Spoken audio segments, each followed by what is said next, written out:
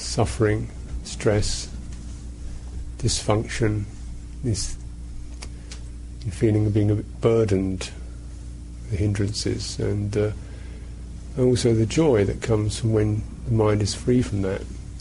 So even to recognise and be able to name these hindrances is considered a considerable advantage, because for a person who doesn't cultivate, doesn't think they've got any hindrances, the problem is everybody else. I'm not angry, it's just a lot of irritating people around. So once you start to own your own potential for ill will, this is considered a considerable blessing, because you're much less likely then to dump it on other people or to act in accordance with it. If you've got some way of checking what I'm saying or doing, that's so it's nothing to get really. You have to do that. Hindrances are considered absolutely, the high street of Dhamma practice. It's not some nasty little back alley. This is high street stuff, and this is the first set of traffic lights.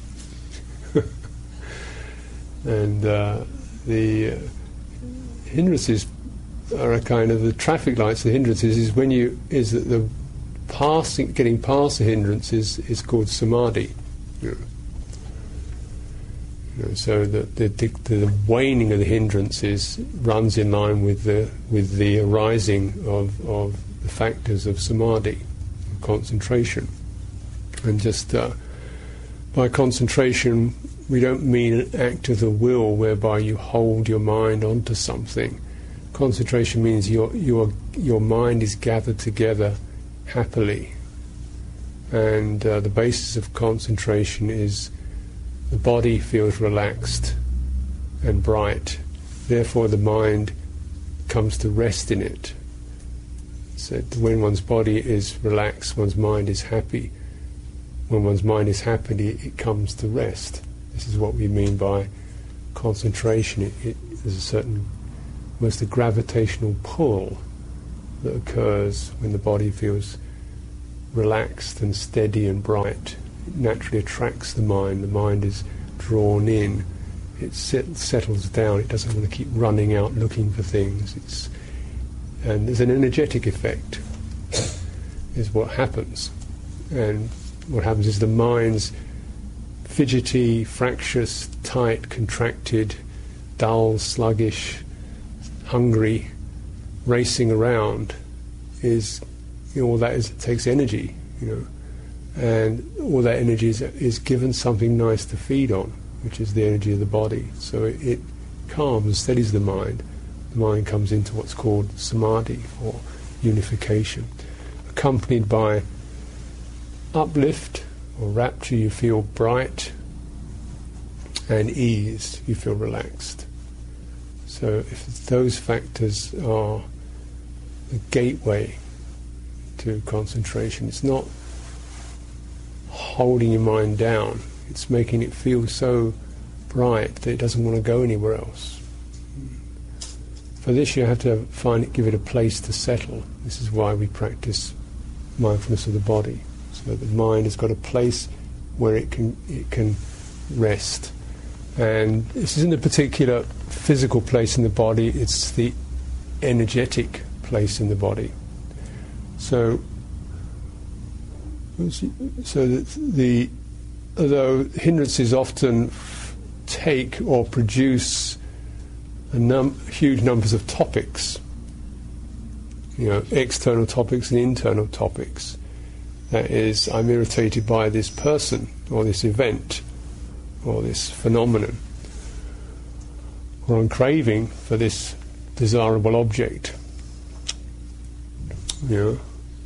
or I'm irritated with myself for being so stupid and thick and irritable. I'm irritated by being irritable. So you either introject, which means you put it all inside, or you project, which means you throw it all outside.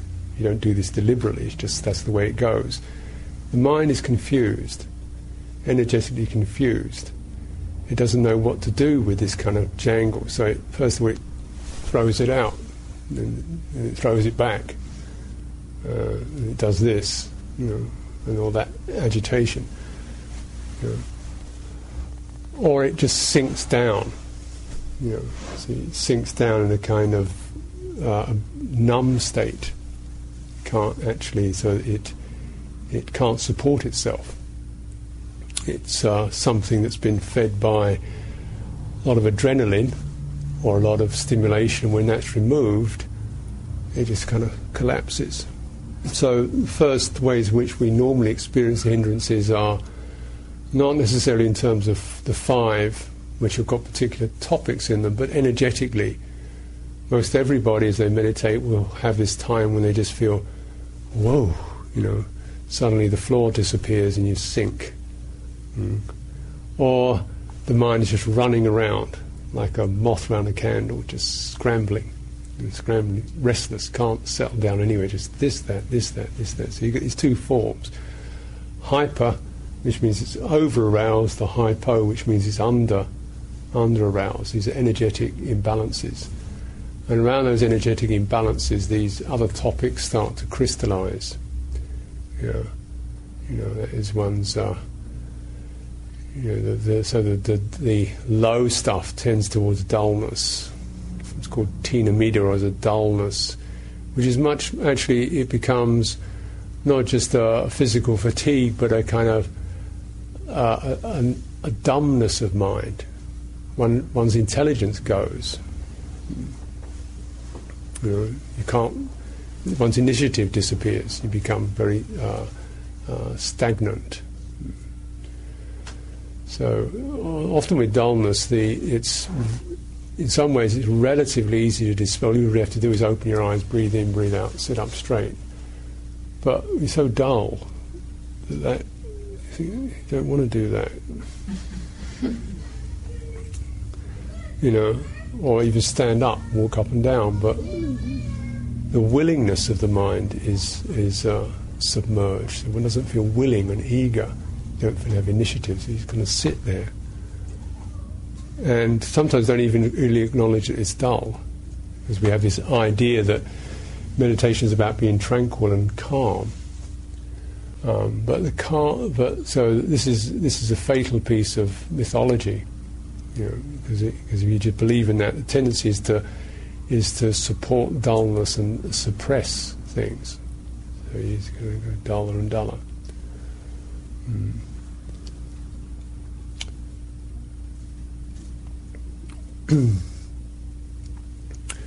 When you get the more agitated forms, tend towards either there's a kind of restlessness, which becomes worry. Worry and flurry is the fourth hindrance, which means that the mind picks something up and it won't put it, like a terrier with a rat. It just goes on and on and on, and it chews it this way, chews it that way, and it puts it down, it picks it up and chews it again, and throws it around, flicks it around, and it won't neither swallows it nor spits it out. It just keeps chewing, restless. Worry, anxiety. Should I do this? Should I do that? Is it like this? Is it like that? What if it's this? What if it's that? So this continual, an energy that continually activates and never finds any resolution. This is restlessness. It's an energy that continually keeps activating the mind, doesn't find any resolution, and just keeps activating it some more. Feeling that there's this kind of underlying sense in which you sense if you could actually get it if you got restless enough, but it never does. And and then occasionally the mind will just seize upon some kind of topic in order to unify. So we unify around something that's really bothered me today. Suddenly this becomes luminous, crystal clear, and it's there, and you can rerun the story of that. If you can't find it today, there's yesterday. There's the day before yesterday. There's the whole of your life. And the one topic in there, the mind seeks unity by just grabbing hold of this topic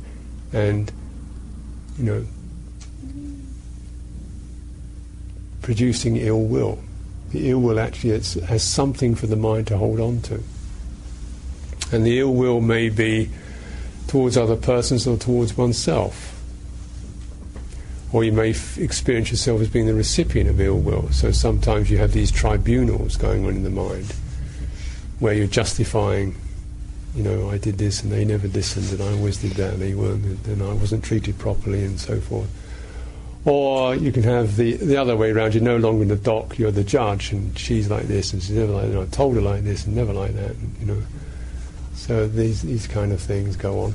Or you can have this inner tyrant going on in your mind, which is when you actually keep haranguing yourself.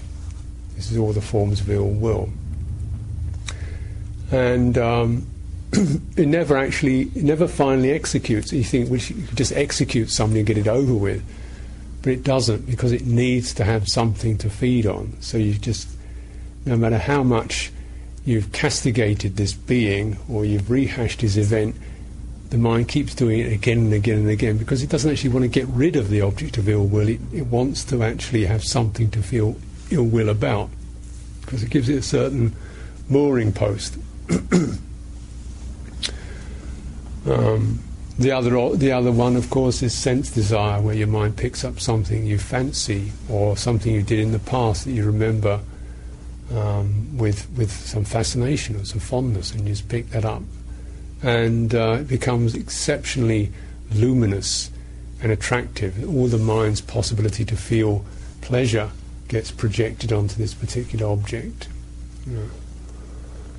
And these both are hypnotic.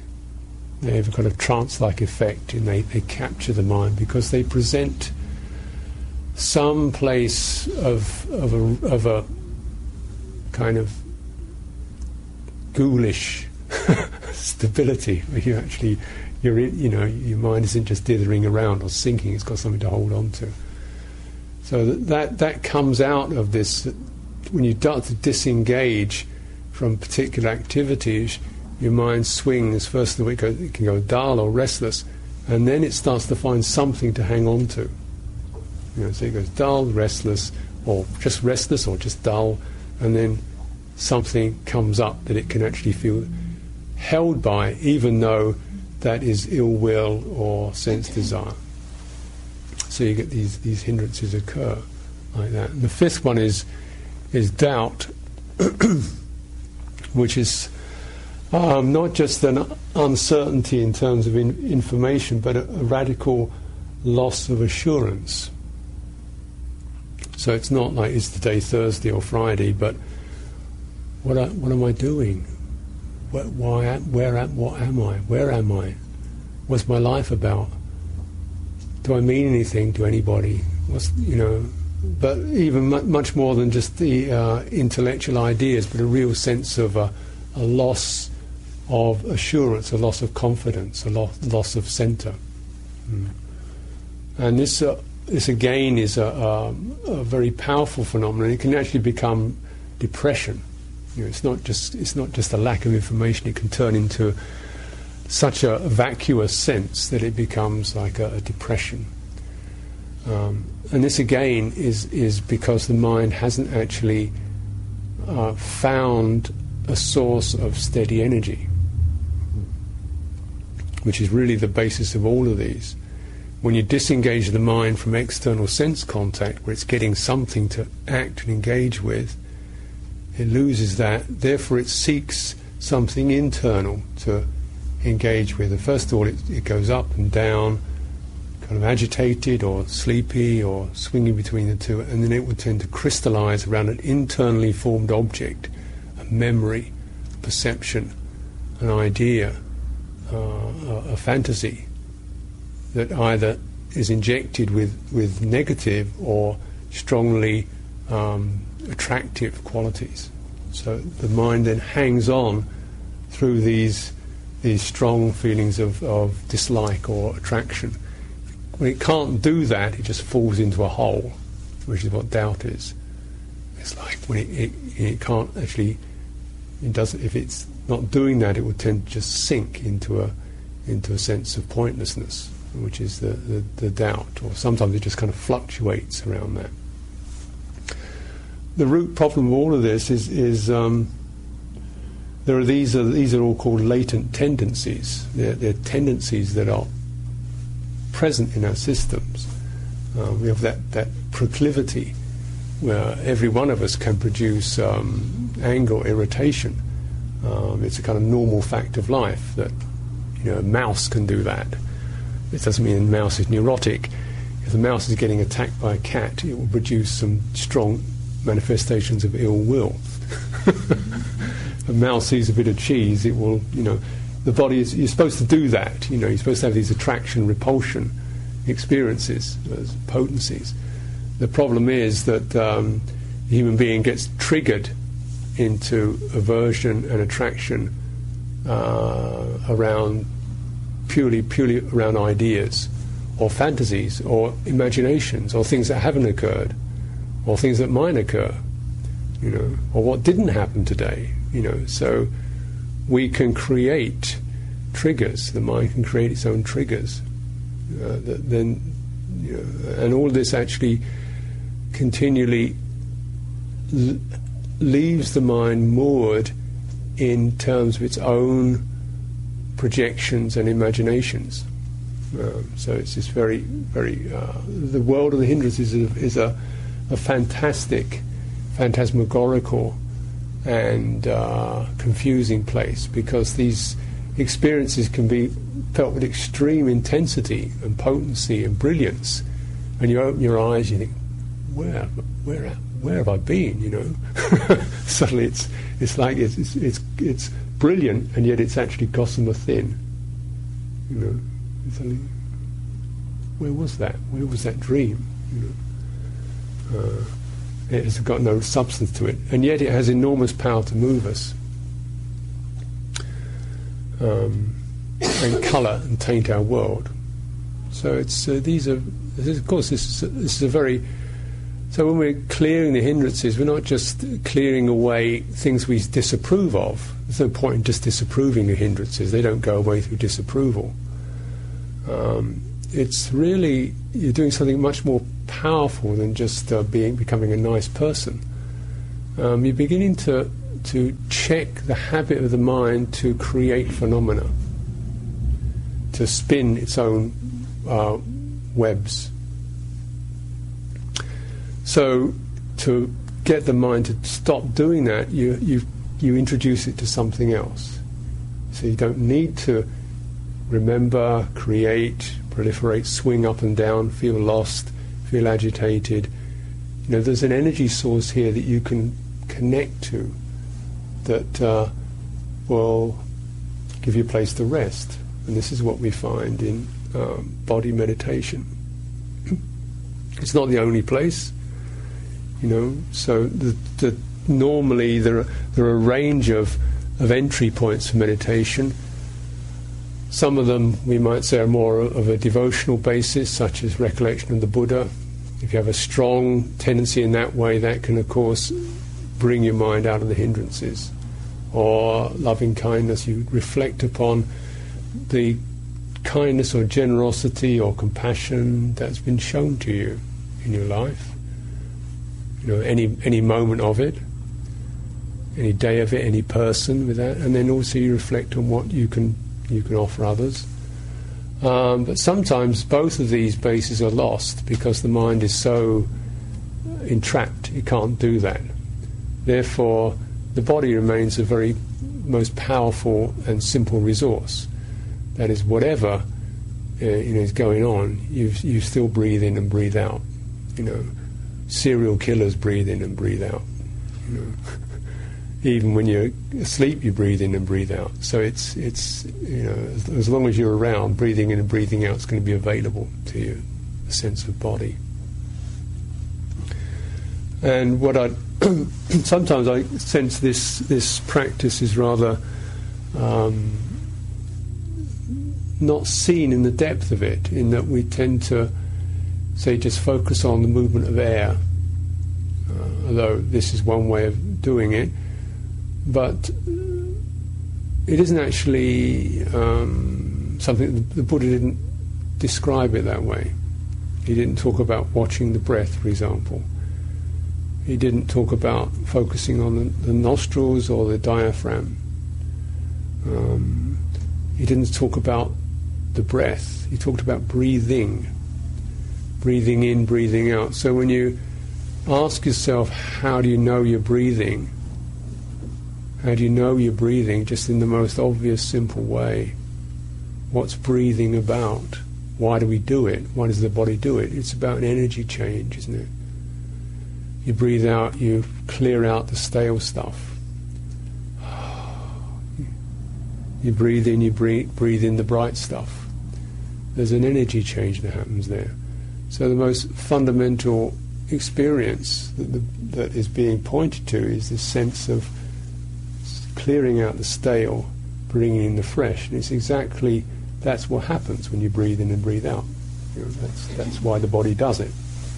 The old stuff gets blown out, fresh stuff gets brought in.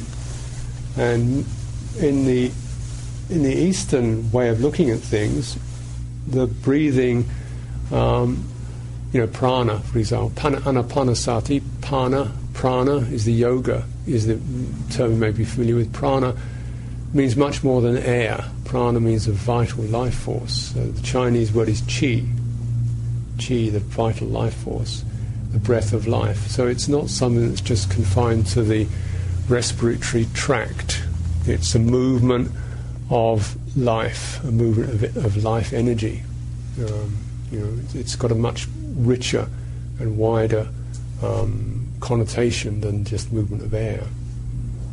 So this is what you focus on. You focus on, if you like, your aliveness as you breathe in and breathe out. Your embodied aliveness as you breathe in and breathe out. And you start to recognize perhaps restrictions in the breathing, how it sometimes it seems to stick, or it's shallow, and you realize this is why we have posture. The idea of finding a correct sitting posture is not so that it looks nice and neat in the meditation hall, we're all kind of sitting there on a zafu is rigid, but that essentially it's a posture that allows your full life force to flow. In when you're still, you're steady, and the life force of your breathing is flowing through you. So when you consider posture, don't just look at it as a visual thing, or is my back straight, but just what allows your breathing to move through you most thoroughly, most fully, from the base of the abdomen right up into your temples. You get a whole sweep of it flushing through you. So if your head's like that, it's going to get blocked. If you're sitting like that, it's going to get blocked. If you're too tight, it's going to get blocked. And you just start to feel, how does your body work, So, getting in touch with the energy itself means that the mind has got an energy, a force of energy that's actually satisfying and steady and calm. So this essential loss of input, which causes the hindrances to arise or triggers it, loss of something to hang on to, the mind starts to spin. Mind has got something to be with, and the breathing itself will govern the mind. Most simplest piece of folk wisdom, you're about to lose your temper, stop, breathe out, breathe in, breathe out, count to 10, because the breathing will govern the mind.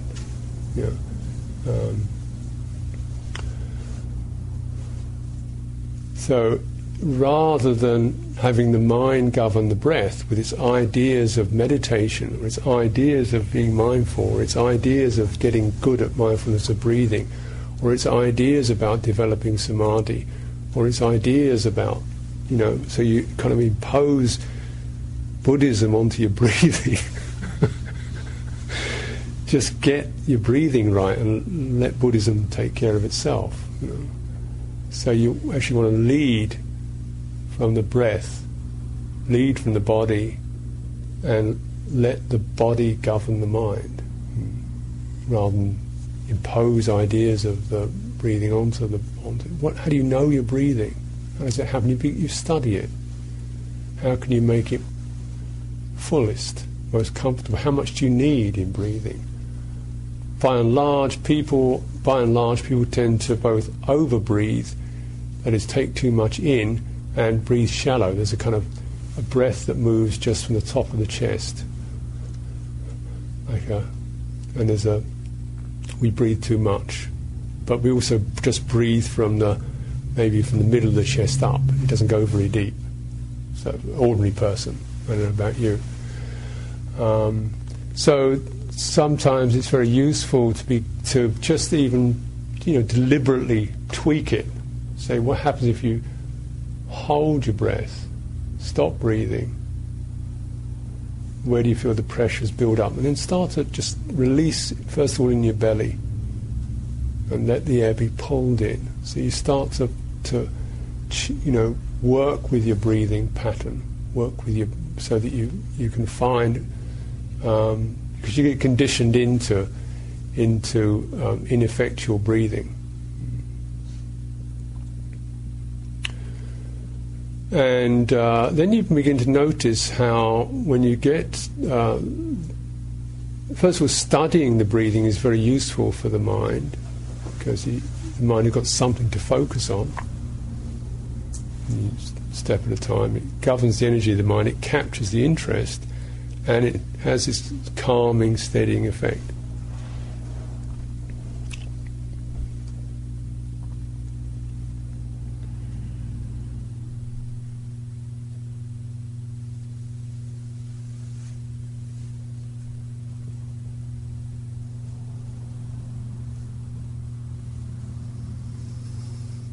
Now, if you stay with that, or you have that reference, you can begin to see what happens when the mind slips away, and you're in a thought process of some kind, and you can actually feel the energetic shift from breathing into thinking.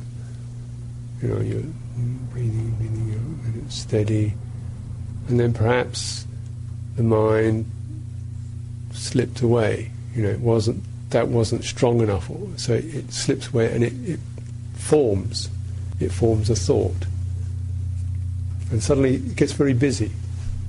There's a shift from something that's quite steady, slow and deep, to something that's busy and spinning. You get a thought form, and then just whenever that happens, as it happens many times, just check, stop, wait. Just try to really take a photograph of that experience, not the topic of the thought, but the energy.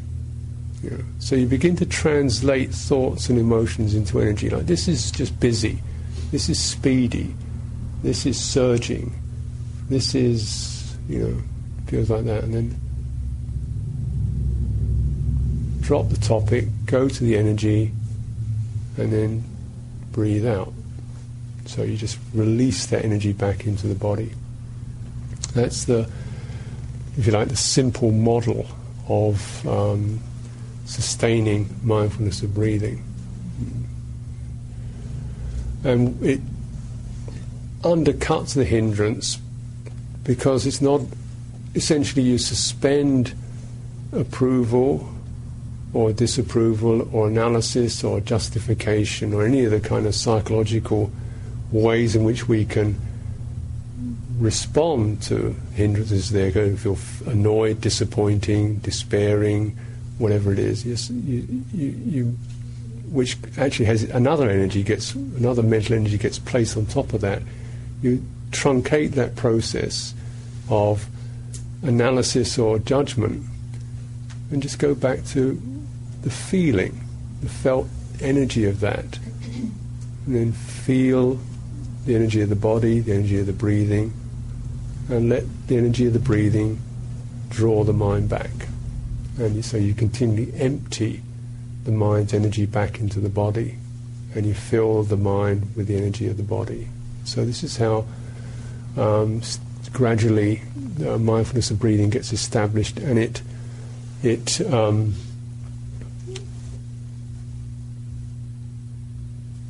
starves It captures the hindrances.